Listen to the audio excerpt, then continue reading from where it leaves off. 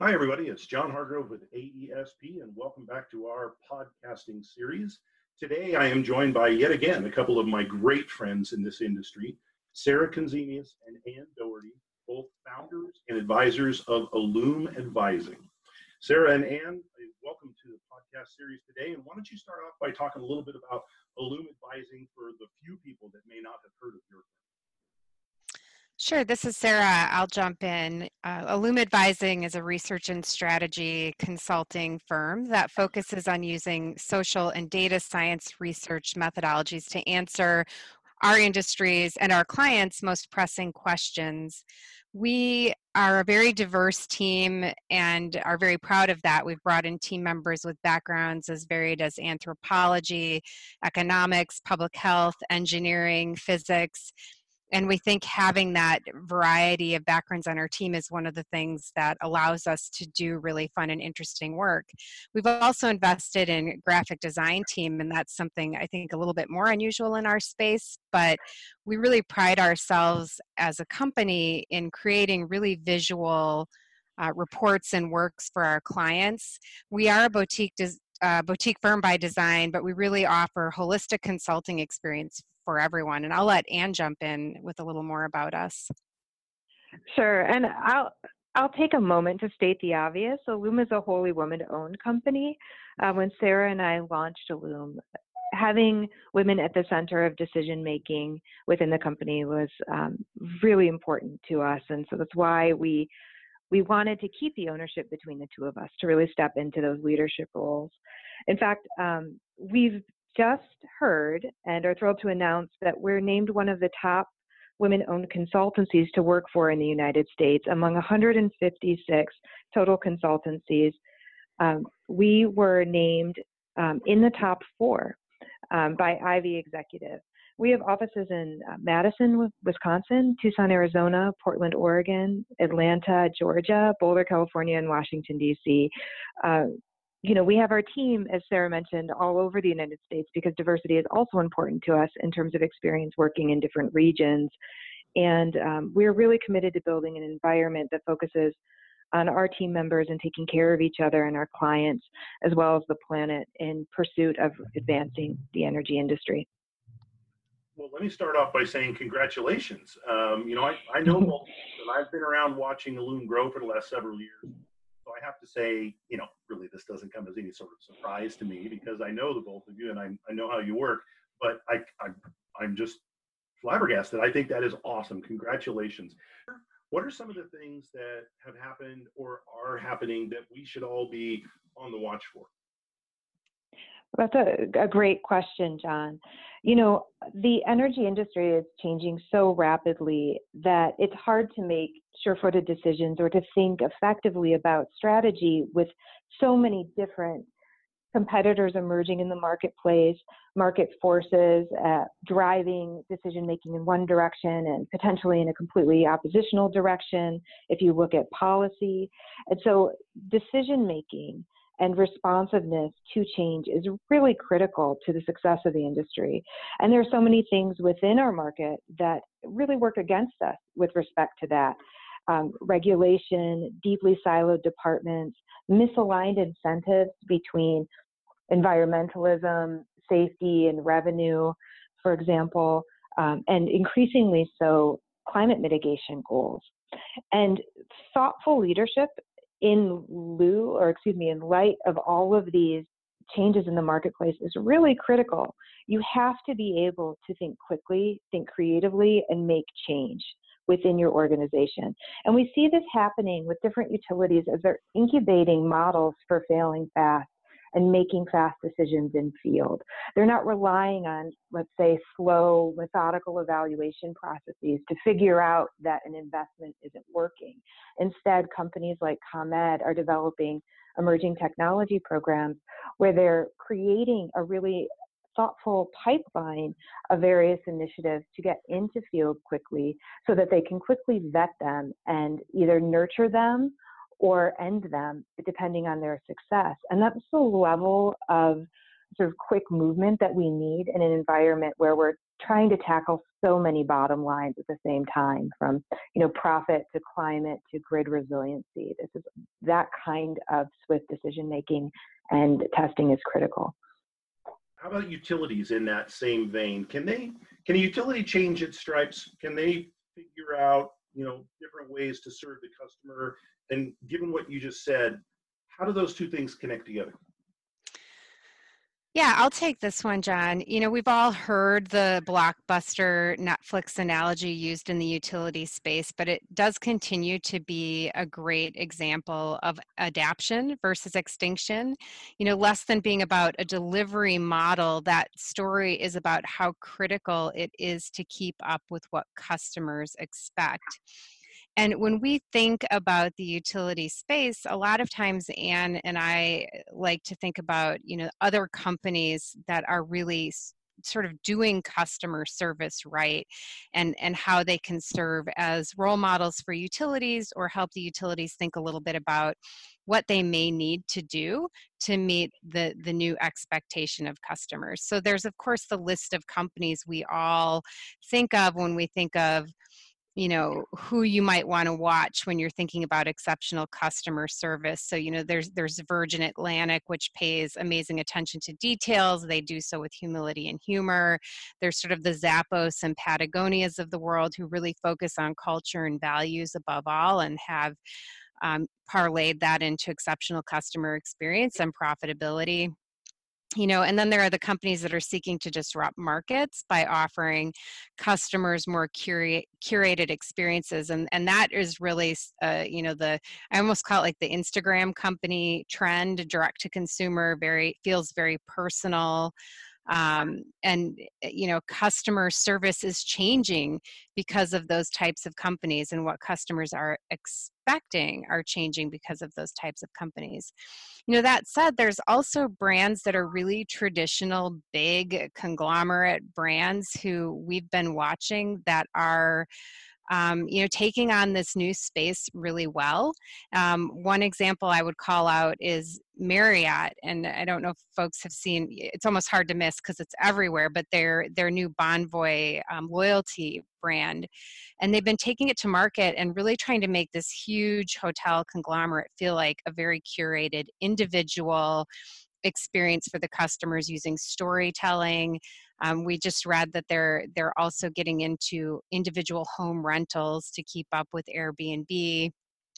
So there's a lot of interesting shifts of really big sort of standard companies in response to where the market is going and what customers are expected. And as non-regulated industries create customer experiences that are nimble, mobile, customized, and create agency, the customer is going to expect that from their utility too. And, we've kind of been tossing this around, but the reality is that customer experience is the new brand. So, can a utility change its stripes? I absolutely think they can. We're working with a number of clients who are really investing in trying to understand their customers and shift or evolve their programs or offerings to figure out how they can make a standard program feel more custom or more curated to an individual customer. But it's certainly going to be an effort. Is it message or messenger? That's a great question. I would say that it's message if I had to choose only between the two, but I want to say that it's recipient. And the reason I say that is because both message and messenger still foreground our experience, what we want people to hear and what we want them to know, and how we deliver it to them, right? The messenger. What we really need to be thinking about entirely is who we are reaching and how we are reaching them with our messages. But first and foremost, who do we want to receive the message? What do they need to receive from us in order, again, to enhance their lives and the value that we're providing to them? So constantly thinking from that perspective is what really makes a difference in business. What's some advice that you would give somebody who's just starting out in our industry today? This is Sarah. I'll jump in on that. And I think I've spoken about this at AESP in the past, and it's a question I love people asking. And I love people asking this question because we are so fortunate to work in an industry that is so generous. And so my advice is always to take advantage of the generous nature of this industry. It is really unique, and organizations like AESP provide such an opportunity to create a network that will support you in the future. And cannot, I don't even know how to say well enough how much my professional network has been key to the success of both myself and Illume as a company. And I really believe the generosity of this industry is a unique tool or a unique asset for anyone starting out, and leveraging it is critical. And as you grow professionally, I hope our industry stays this way, so I always ask people to be sure to give that generosity back to those coming in after you, because remembering that moment when you first walked into a big conference room or conference hall where there were hundreds of people, and sort of being a little bit afraid to walk up to somebody and introduce yourself, and then finding that in this space people were so excited and willing to talk to you. Those connections, both giving and receiving, are vital to our industry and really make work so much more fulfilling. So that my advice is leverage the generous nature of the industry, talk to people, make connections, and give back. Who are your mentors in this industry? And talk about how important mentors are. I think mentors are critically important. That said, I think we tend to think of mentors as all-knowing people, singular people who guide our vision and help move us forward, as though we're apprenticing under a single person that develops our path. And I think of mentorship as a series of interactions, meaningful interactions with people who are generous with you. As Sara pointed out, our industry is so generous, and who push you and consult and guide you. And so when I think about who's mentored me, I often come back to people in my life who are unexpected mentors in many ways. So for example, if we're talking about the industry specifically, when I entered the industry, I started working for a woman, Jen Mitchell-Jackson, who now has a company with Barry Sutter, another person I would name, Grounded Research. And we worked in the California office at the time for Opinion Dynamics. And Jen pushed me more than any supervisor I had had before toward excellence and thinking critically about my deliverables and the presentment of the information that I was giving to my clients. And she pushed me harder than any boss I had ever had before. But it was so important that she did, because she helped me learn the breadth of my capabilities and to go beyond being, just the smart one in the room to being even better, and that is like an intention that you can't recreate easily. And that was invaluable for me. And similarly, Mary was very instrumental in just helping me think through the constituent parts of doing research well, really slowing down in that push, and to think about how we put one foot in front of the next procedurally so that we can be cost effective in the way that we deliver our work. Because a lot of times it just comes back to the basics in that way. And she was incredible. But I would also say the person who's been the biggest touchstone for me is Linda Shuck. And Linda Shuck is the founder of, one of the founders of the Behavior, Energy, and Climate Change Conference that I know AESP has collaborated with in the past. And Linda has served almost more like a friend and personal mentor to me. She's the person I call and will go on 2-hour walks with just to talk about what it means to be a working mom and a parent in this space, to have dreams and ambitions that are about my work, but also beyond my work. And she reflects back to me what it means to live a whole life, a really full life, and not just a working life. And that, especially as an entrepreneur, is a really important thing, to have somebody reflect back to you, because in reality, we're doing this for something bigger than the work itself.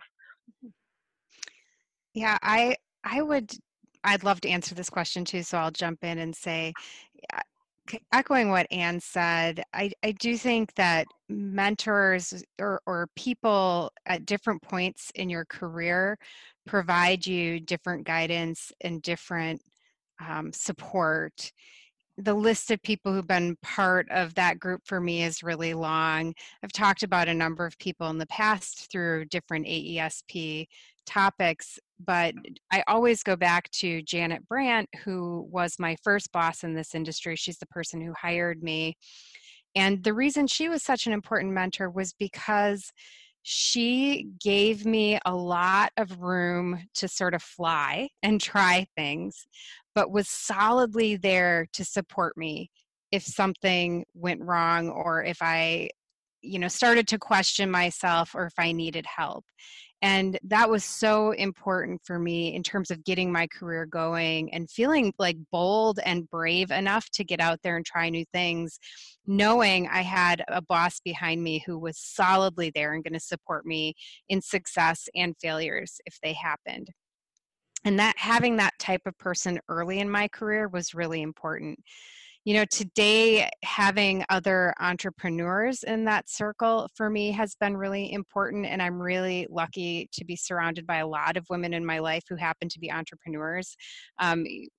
My family has an unusual number of women in it who have started their own businesses or who are strong leaders. So from aunts to cousins to my stepmom, all these women I'm surrounded by who have gone out and done their own thing, and we get together for family events, and we also have people we can talk to about the challenges of running a company, growing a company, being a mom while you're running and growing a company, all those things that Anne talked about as well. And I think I really got lucky there because I just had this network that came with me and has been with me since my earliest days. I also have to say, and this is not, not just pandering here, but I have to say that Anne has been an incredible mentor to me. We bring really different perspectives and different talents to Illume. And I find that having someone who rounds me out and who sometimes has a different view and will dig in with me is so valuable. And I bring this up because I think a lot of times people feel like a mentor has to be somebody older, wiser, who's been in the industry a long time. It's not just about someone being more experienced than you, rather it's finding that someone who will push you, exactly what Anne said, someone who will push you to be better and who will be there for you in those moments when you maybe have some doubt or you actually need someone to say, I think you need to think about this in a different way, and then support you through that process. But one thing I've learned in the last several years is that mentoring comes from many, many directions. What's your message for those folks who have a role in shaping the future?